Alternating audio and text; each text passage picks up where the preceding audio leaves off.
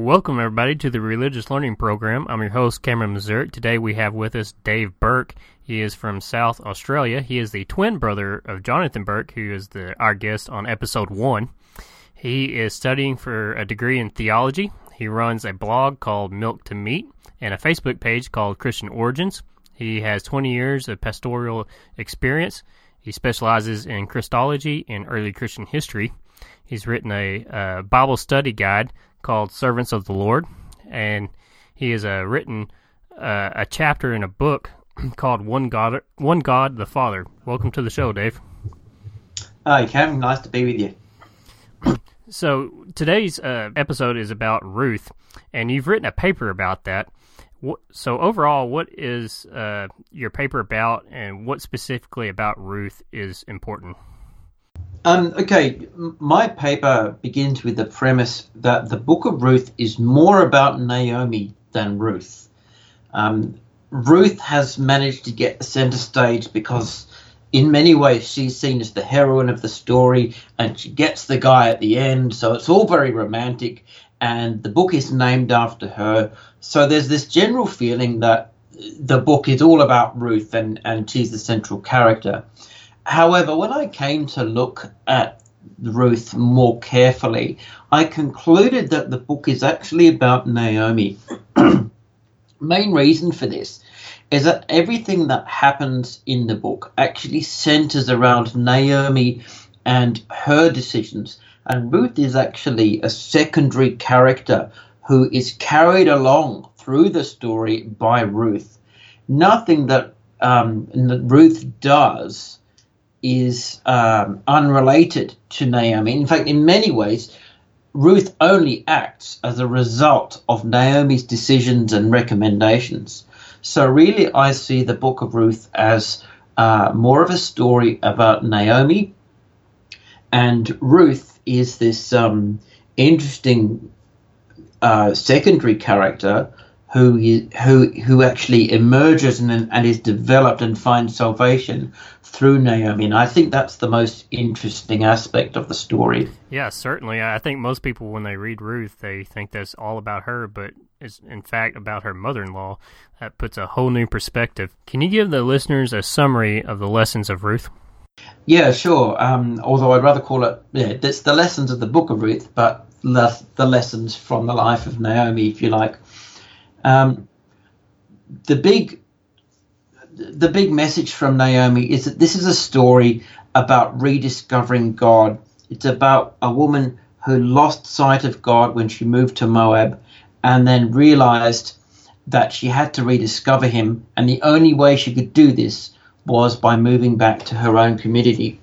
So there's about 6 main points that I think we get from the story of Naomi.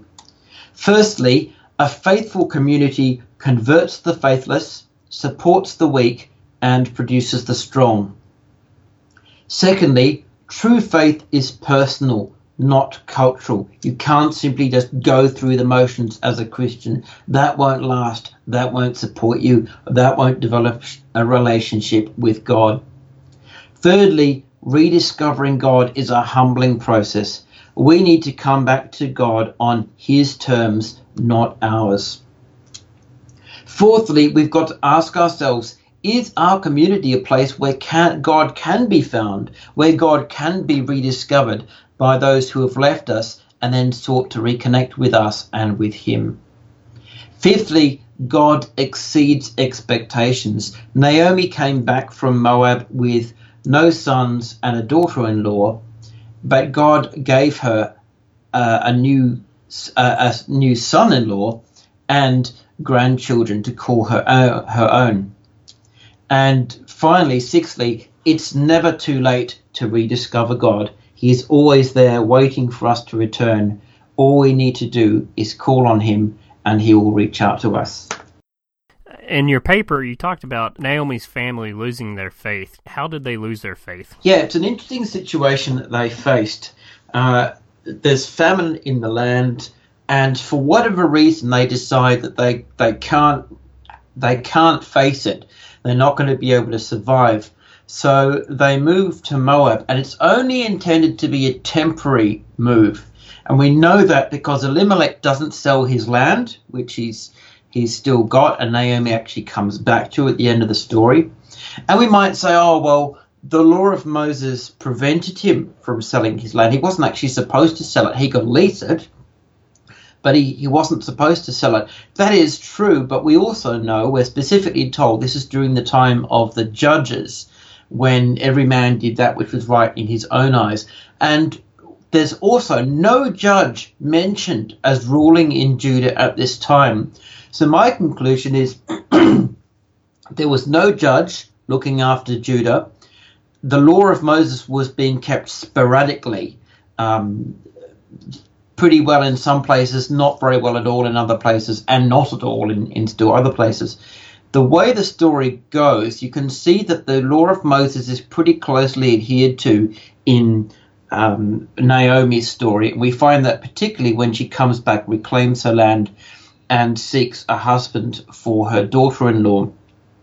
But my conclusion is that really there was nothing to stop Elimelech selling his land. The law and its enforcement had broken down to such an extent that he probably could have got away with selling his land. And he makes no effort to sort of lease it out or do anything with it. So my conclusion is he only went there temporarily. He was not giving up on Judah. He was, I think, giving up on his community. And to me, that's the bigger issue here. What was it about Elimelech's community or Elimelech's relationship with his community that led him to believe he couldn't find the support to get him through this famine? Other people clearly didn't leave. People like Boaz remained and toughed it out.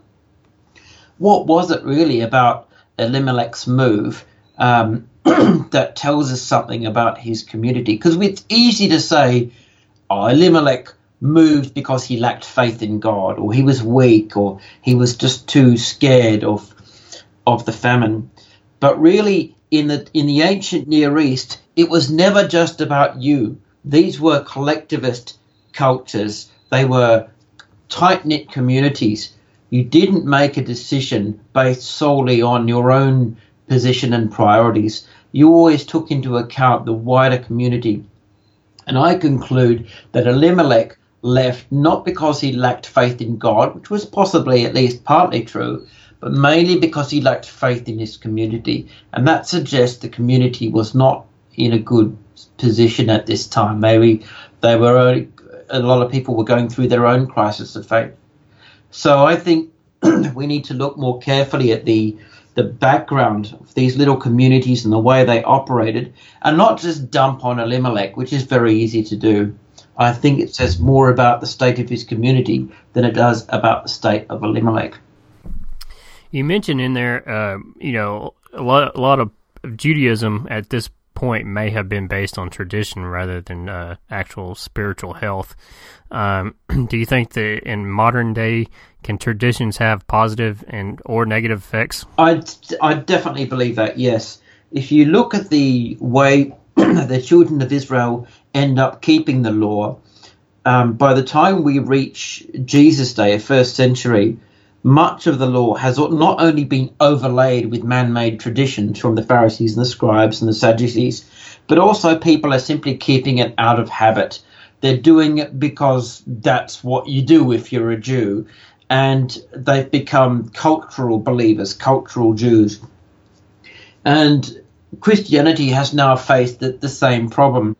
In what's increasingly being called a post-Christian world, many Christians simply end up keeping the outward form of Christianity without any kind of emotional or spiritual engagement. If you go to England, for example, many people, or most people, who were simply raised in an Anglican community or an Anglican family will call themselves Anglicans, even if they've never been to church. They just say, oh, I was raised in an Anglican family, therefore I'm Anglican. And they pay lip service to Christmas and Easter and maybe a couple of other things. But that's about the full extent of their involvement with the church. So it's mainly about outward form and culture and tradition than any kind of personal relationship with God. And that's not unique to the Anglicans. It's definitely right across the board in the Christian community. throughout the West, particularly these days, I think, it's very easy to go through the motions of being a Christian without being personally committed to Christianity. And I think this is part of the problem for Elimelech's family. They go over to Moab. They're distinct because they're Jews, so they're ethnically distinct, they're religiously distinct. But I think over time they acclimatize to Moab, and the distinctions between themselves and the Moabites are watered down, which is why Mahlon and Chilion end up marrying Moabite women, which was prohibited under the law of Moses. So at some point they just let everything slide, and whatever differentiation there was has been papered over or just lost in this sort of cultural attitude. It's my belief that most of the names in the Bible don't have any kind of spiritual significance. They're just names like Cameron and Dave. But the Ruth story has very interesting names, Elimelech and his two children. Do you want to hit on that? Yeah, definitely. I totally agree that names are very much overanalyzed in Christian studies today, mainly at the pastoral level rather than the academic level.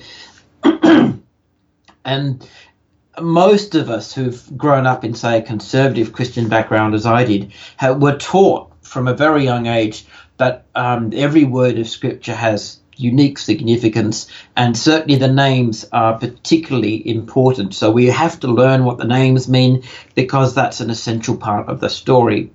Now that I'm older and I've had more experience and I've learned more about Bible study, I know that's not actually the case. However, it never hurts to look at the narrative and see if the narrative itself makes a point about names and the meaning of names in the story. Now, with the book of Ruth, it certainly does. And that means, in my view, we're justified in having a look at these names. I'll start with the example that Naomi herself uses. When Naomi comes back from Moab, she changes her name. And she changes her name from Naomi to Mara. And Naomi means my joy, my pleasant one, which was a very lovely, positive female name. But Mara means bitter. And Mara was the place in the wilderness, as we find in Exodus 15. Mara was a place in the wilderness where the children of Israel found water, but it was bitter and they couldn't drink it. And God turned it into sweet water so that they could survive. But Naomi sort of reverses this. She inverts the whole story. She effectively accuses God of poisoning her, ruining her life. I'm not the joyous, pleasant one anymore. I'm bitterness. I am bitter. I have become a bitter person. So Naomi herself indicates to us that the meanings of names are important in this story. So I think it's worth taking a look. Certainly we know that her name and her name change are both important. But there's an interesting thing here, because even though Naomi says her name is now Mara, the narrator, the person who wrote this story, doesn't accept this. The narrator continues to call her Naomi because the narrator has the advantage of knowing this story and knows how it's all going to end. So the narrator insists on calling her Naomi because he knows that this story is actually going to work out really positively and Naomi's joy will be restored. And I think that's a really fascinating little insight that the text offers us all by itself. Now, if we come back to the start of the story and we have a look at some other names, Elimelech, for example. Elimelech was the head of the family who takes full responsibility for leading them into Moab. And his name means God is king, which was actually quite ironic because God was supposed to be the king of Israel. But at this point, they were living in lawless times, kingless times, when God was having to produce judges to keep law and order throughout the nation.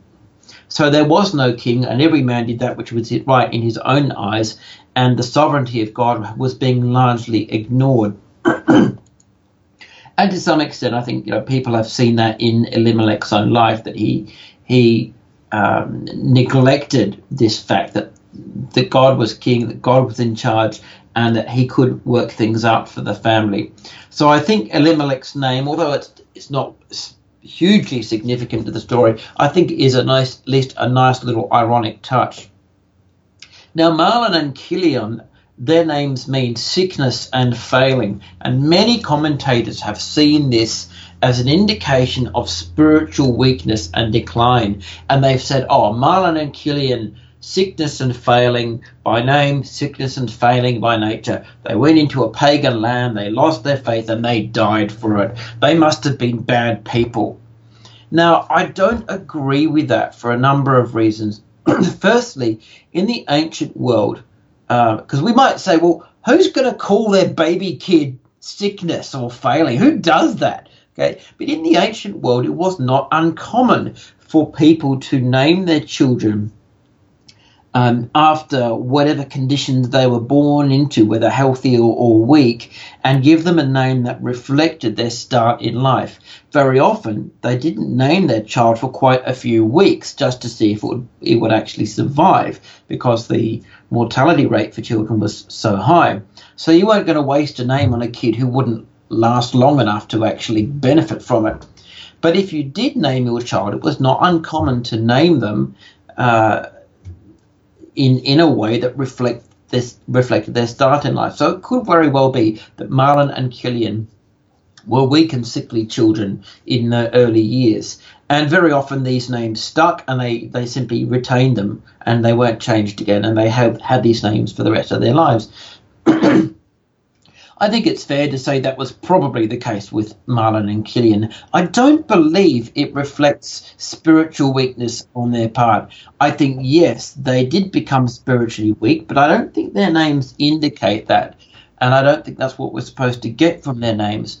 And if you look at the women they chose to marry in Moab, they were actually really nice people. For all that they were Moabites and they had not been converted to Judaism, and we know that because Naomi refers to my gods and my people and your people when she talks to her two daughters-in-law. They're still separated by culture, by ethnicity, and by religion. Both of these girls loved Naomi very much. Orpah leaves, but she only does so with the greatest of reluctance.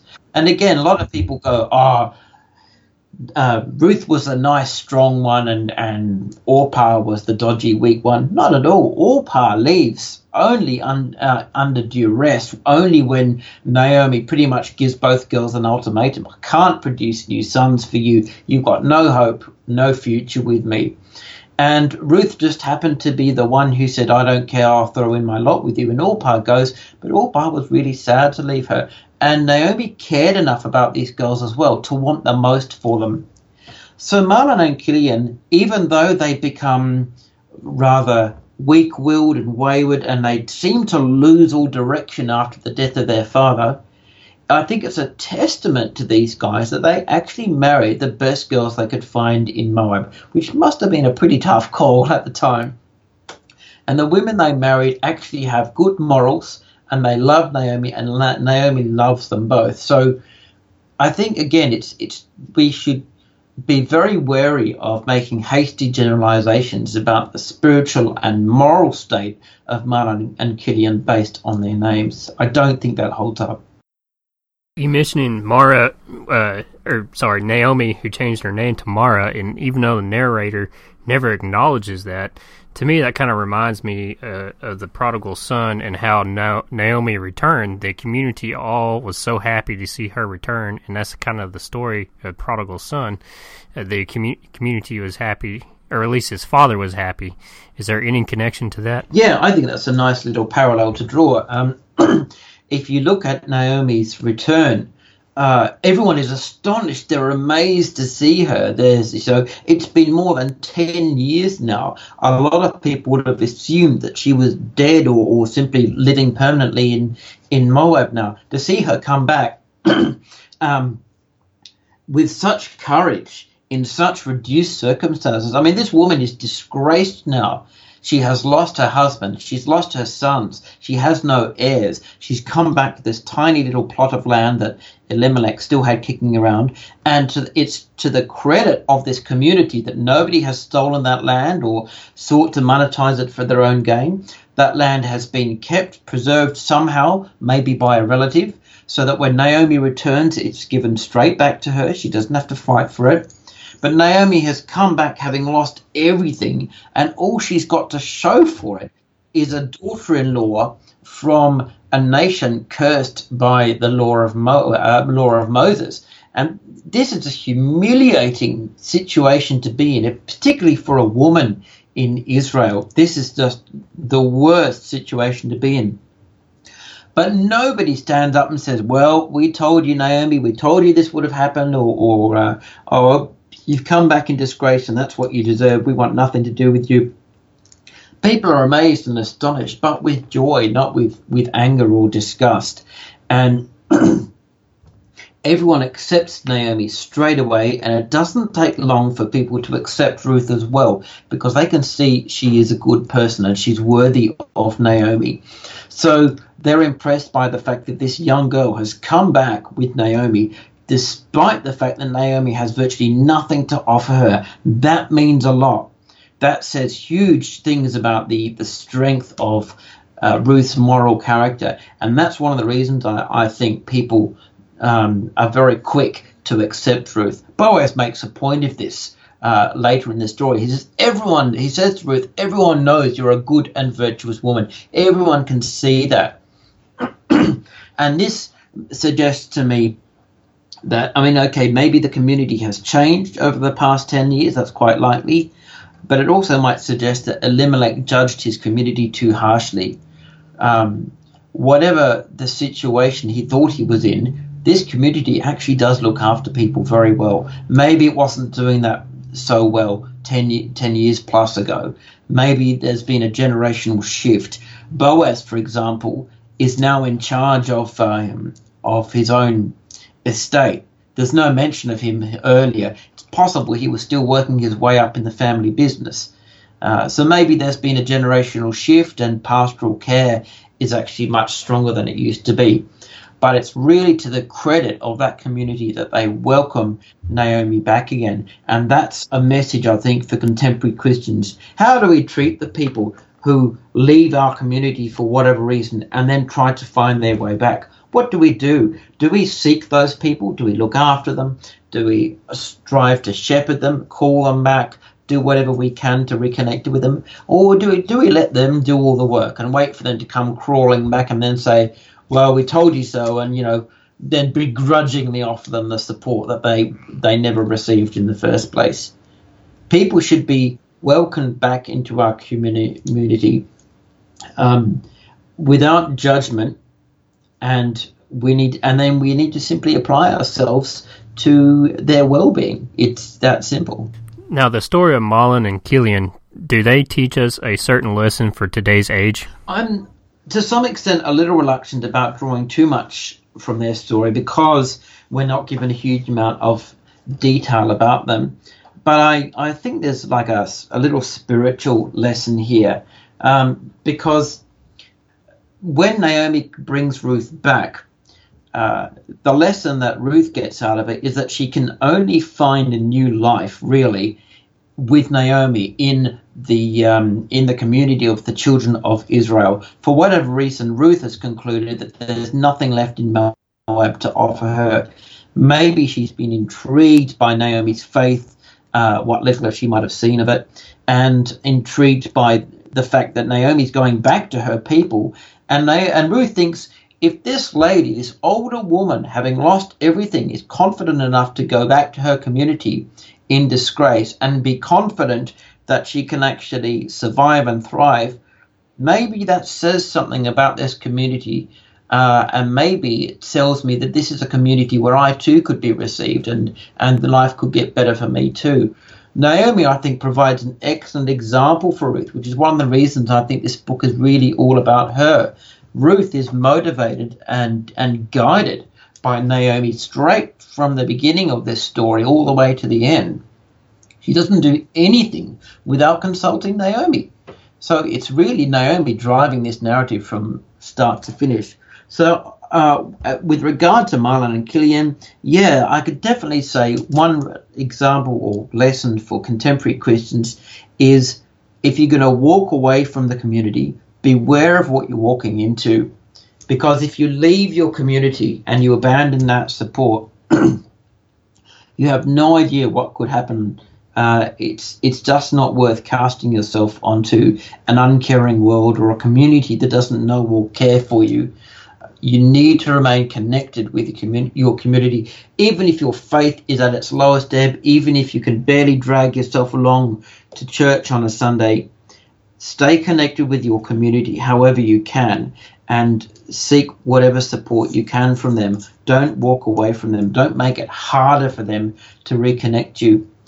Also, I think on another level, there's a little bit of a spiritual parallel. It's almost like Marlon and Killian represent the law of Moses. They could teach their wives the principles of the law, if you like, which they may have done to some extent, I don't know, but they couldn't provide them with a fulfilling life. They couldn't provide them with a life that would continue and successfully. They both died before they could fulfill their relationships with their wives, produce children, and actually give their wives a chance at a new life. Whereas Boaz, in some respects, is like a type of Christ. He's the only one who can offer Ruth the redemption that she needs, the new life that she needs, and children of her own. So if you look at the contrast between these two, it's almost as if Marlon and Killian represent the law of Moses that could tell you how to be saved but couldn't save you, whereas Boaz actually is more like Christ, who can teach you how to be saved and can save you and can bring the entire atonement process right to its natural conclusion. In Judaism, at least a lot of rabbis, and for listeners who don't know, I went to yeshiva, which is a Jewish school. They make a point about Ruth not being a Jew and its importance within the Ruth story, and that is how we need to look at people who are outside our community and realize that they may reflect God better than we can, and we can help them out once they convert. Do you see that as the same point that Ruth is making? Yeah, I very much think so. Again, it goes back to the point I made earlier about Ruth and Orpah actually being nice people, being decent people that Naomi was reluctant to leave, and both of whom were reluctant to leave Naomi. Ruth distinguishes herself immediately as a good and virtuous woman, which is against all the expectations of the community she's just entered. They'd all heard about the Moabites. They'd had a bad relationship with the Moabites. Ruth was supposed to conform to all the stereotypes about Moabites that they had all been raised with, and yet she's the exact opposite, and it takes no time at all for people to recognize that. And it's to Naomi's credit that she worked hard to do her best for Ruth, to seek out a husband for her, to go through the process of finding the near kinsman and actually working through every step of the way a process that will develop a new life for Ruth. And she does that because she can see that Ruth is actually more than just an ethnicity. She's more than just someone from a different culture. She sees in Ruth what she sees in her community, and that's a huge revelation for all the people in her community who would have said, "This girl's no good. She's a Moabitess. What can we do with her?" Going back to names and their meanings, Boaz comes up later in the story. What is the importance of Boaz, and what does his name mean? Boaz, his name means in him is strength, or in it is strength. And Boaz was one of the names of the two pillars in Solomon's temple. One was called Jachin, and the other was called Boaz. And Boaz means in it is strength, or in him is strength. And the way I see it in this story is that Boaz lives up to this name very well. He is a pillar in the community. He supports the community. He looks after the poor. His servants know him very well. He is a very diligent man. He doesn't ask his servants to do anything he wouldn't do himself. He doesn't sit back in his comfortable home and expect everyone else to do the work. He's right down there in the threshing floor helping out. He even sleeps in the threshing floor overnight so that he can start work with them the very next day. We are told that he doesn't round the corners of his field. So he obeys the law of Moses, which said, don't round the corners of your field, but leave the corners for the poor to glean in. And Boaz goes an extra mile here. He leaves the corners for the poor to glean in, and he tells his reapers to leave extra grain on the ground for Ruth and others to pick up. So Boaz doesn't just keep the letter of the law, he keeps the spirit of the law, and he goes even further. He knows what the law expects of him, but he also knows what the real principle is, so he goes beyond the letter of the law to fulfill the principle. And Boaz, I think, has established himself as this leading figure in the community, both morally and spiritually as well as financially. And I think that's a hugely significant point to pick up, because we might say, oh, well, hang on a second. The only reason Boaz didn't leave the community when the famine came is because he was a rich guy, and rich guys don't have to worry about this kind of stuff. But that's not really true, because Abraham was a rich guy, and yet a famine was still threat enough to drive him into Egypt. And also, as I said before, we don't know what the situation of Boaz was before Naomi came back. There's no mention of him at the start of the story, which begins, more than 10 years before we actually encounter Boaz. So in those 10 plus years, he could have started off small, as I said before, maybe working for his father, work his way up in the family business. Maybe his father's died and he's finally inherited the farm, and he's finally in a position to start helping people in the way that he's always wanted to. Boaz didn't remain in the community because he was rich. He remained in the community because he was faithful and diligent. And yes, that means Elimelech was not quite so faithful or diligent, but as I said, it could also reflect the poor state or the inconsistent state of the community in that time and its application to pastoral care. One of the things when reading ancient texts is a cultural clash, and I think when a lot of people read the book of Ruth, there's what to them is a bizarre scene of Ruth going to see Boaz in the middle of the night. Can you put that in a little bit of context for us? Yeah, now this was a very controversial move. It was a real risky move. In a modern conservative Christian context, we would find it morally dubious and risky and offensive, but even more so in the ancient world. In the ancient Near East, Ruth was doing something that was very, very inappropriate, and it could have got her into a massive amount of trouble. So we've got to ask ourselves, why does Naomi tell her to do it in the first place? What's the deal here? Now, when you read the narrative, I think from looking at the way Boaz responds to Ruth, I think Boaz recognizes that Ruth did not come on her own initiative. I think he immediately recognizes, because he already knows that she's a demure, modest woman who behaves herself properly, and he's given explicit instructions to his workers not to molest or harass her. I think he realizes she would not have come to him unless she'd been told to by someone she respected, and that could only be Naomi. And by sending Ruth to Boaz in this way, I think Naomi is actually sending Boaz a direct message. So to my mind, and I get the feeling too that Boaz is closer to Naomi's age than to Ruth's. He refers to Ruth as a daughter, and he uses the language of a much older person.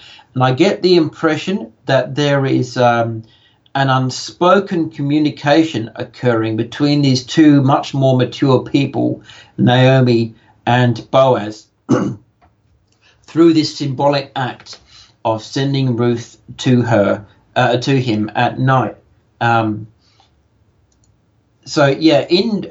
chapter 2, verse 8, when Boaz says to Ruth, don't leave to gather grain in another field. You don't need to go any further than my field. Work alongside my female workers, and I'll tell the men to leave you alone, and everyone will look after you and it'll be fine. And he prefaces those remarks with, listen carefully, my dear. And the Hebrew here that translated my dear in the NET Bible, the Hebrew word is actually my daughter. And it's a mild form of endearment, but it also suggests that Boaz is definitely older than Ruth. So I think Naomi has sent Ruth to Boaz with the understanding, or at the very least the hope, that he will recognize what is happening here. And what does Ruth do? She doesn't do what Israelites would expect a Moabitess to do. She doesn't attempt to seduce Boaz or coerce him or threaten him or beg or plead. She does something very simple and symbolic. She goes to him at night when her beauty cannot be seen, which is a modest thing to do anyway, but also going to him at night also precludes any embarrassment or shame on either part of them. She simply lies down at his feet and then covers herself partly with his cloak.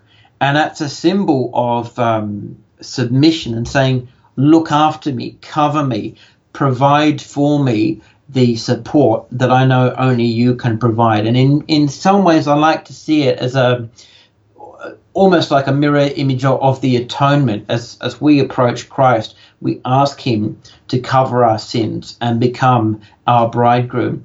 And Ruth does exactly this. She comes to him as this woman with very little hope from a cursed background, and she effectively says, I know that you're the only one who can look after me and make everything right for me. And Naomi has chosen Boaz very well because she knows exactly the kind of guy he is, and she's been emboldened by his specific treatment of Ruth. He has singled her out right from the start, and that tells Naomi he's already interested in her. And that's another important point, because in the ancient Near East, you didn't marry for love. 9 times out of 10, you married out of convenience or tradition, or because people had already arranged your marriage, which was the standard way of getting married. Marriage was not normally a union of 2 people. It was seen as a union of 2 families. It was an advantageous thing. People got married for the mutual advantage of their families. Ruth has virtually nothing to offer Boaz. She's actually acknowledging that she has nothing to offer him. She's begging him for support, for comfort, for atonement, if you will. And she does this in this beautiful, gentle, symbolic way of covering herself with his cloak. Now, Boaz, if Naomi had made a big mistake and Boaz was not the kind of guy she thought he was, he could have reacted in a number of ways. He could have been outraged and shocked and disgraced both Naomi and Ruth by accusing Ruth of attempting to seduce him. Or he could have taken advantage of Ruth and seduced her and then used his influence in the community to cover it up. But he doesn't do any of these things. When he's got over his initial surprise, he very quickly understands what's going on here. And we know that because he sends Ruth home with a substantial amount of grain to take home to Naomi. And he commends her right at the start. He says, I've been given a full report of all that you have done for your mother-in-law following the death of your husband, how you left your father and your mother as well as your homeland and came to live among people you did not know previously. May Yahweh reward your efforts. May your acts of kindness be repaid fully by Yahweh, God of Israel, from whom you have sought protection. And that's the key. She recognizes she has sought protection from the God of Israel by going to a prominent man in Israel and asking for his protection. He recognizes there is a spiritual dimension to what she is doing. And Ruth responds, "You are really being kind to me, sir, for you have reassured and encouraged me, your servant, even though I'm not one of your servants." And then during the mealtime, Boaz brings himself to her and brings her to him and shares his food with her, makes sure she eats to her full, and he sends her home with this huge amount of barley, a substantial amount of barley. It's about 30 pounds of barley, as the NET Bible puts it. So she takes it back to Naomi. Now, you don't give someone 30 pounds of barley unless he's saying something pretty significant. And what he's saying is, I'm going to look after not just you, but also your mother-in-law for as long as you need. It's both an acknowledgement and acceptance of her request, and to some extent a marriage proposal, a tacit marriage proposal. So when Ruth goes back and explains the situation to Naomi, Naomi picks it up right away, and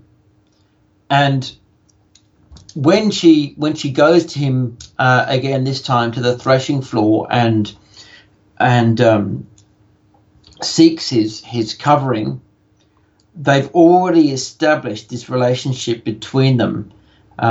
So that again is one of the reasons why Boaz is confident that Ruth is doing the right thing for the right motives. She asks him, I am your servant, marry your servant, for you are a guardian of the family interests.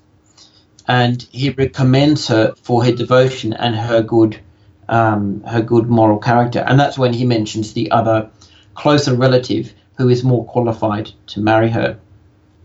So I definitely feel that although Naomi and Ruth were both taking a big risk, it was a carefully assessed risk based on what they knew about Boaz and the way he had treated and singled her out already. Well, thank you, Dave. Thank you for bringing the book of Ruth to life for us. Oh, my pleasure. I think it's a fascinating little book, and it's very easy to gloss over it and miss all these little things. And of course, I mentioned before he sent Ruth home with 30 pounds of barley. That was actually on their first occasion, their first encounter. But after she sought him and asked for him to marry her, he sends her home with twice as much, 60 pounds of barley, because he says, don't go to your mother-in-law empty-handed. And that's when Naomi knows that this has been clenched. It's absolutely going to happen. Naomi says to Ruth, "Stay put, my daughter, until you know how the matter turns out, for the man will not rest until he has taken care of the matter today." And so there's this wonderful confidence now that she has in Boaz because he responded to her unspoken gesture. So this communication between these two older people, I think, is definitely worth recognizing in the narrative.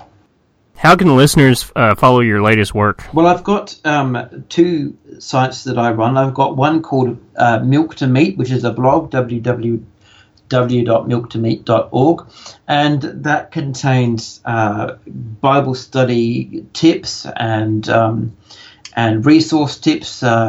Tells you how to apply different methods of Bible study, how to upgrade your study library, what to look for in commentaries and all this kind of thing.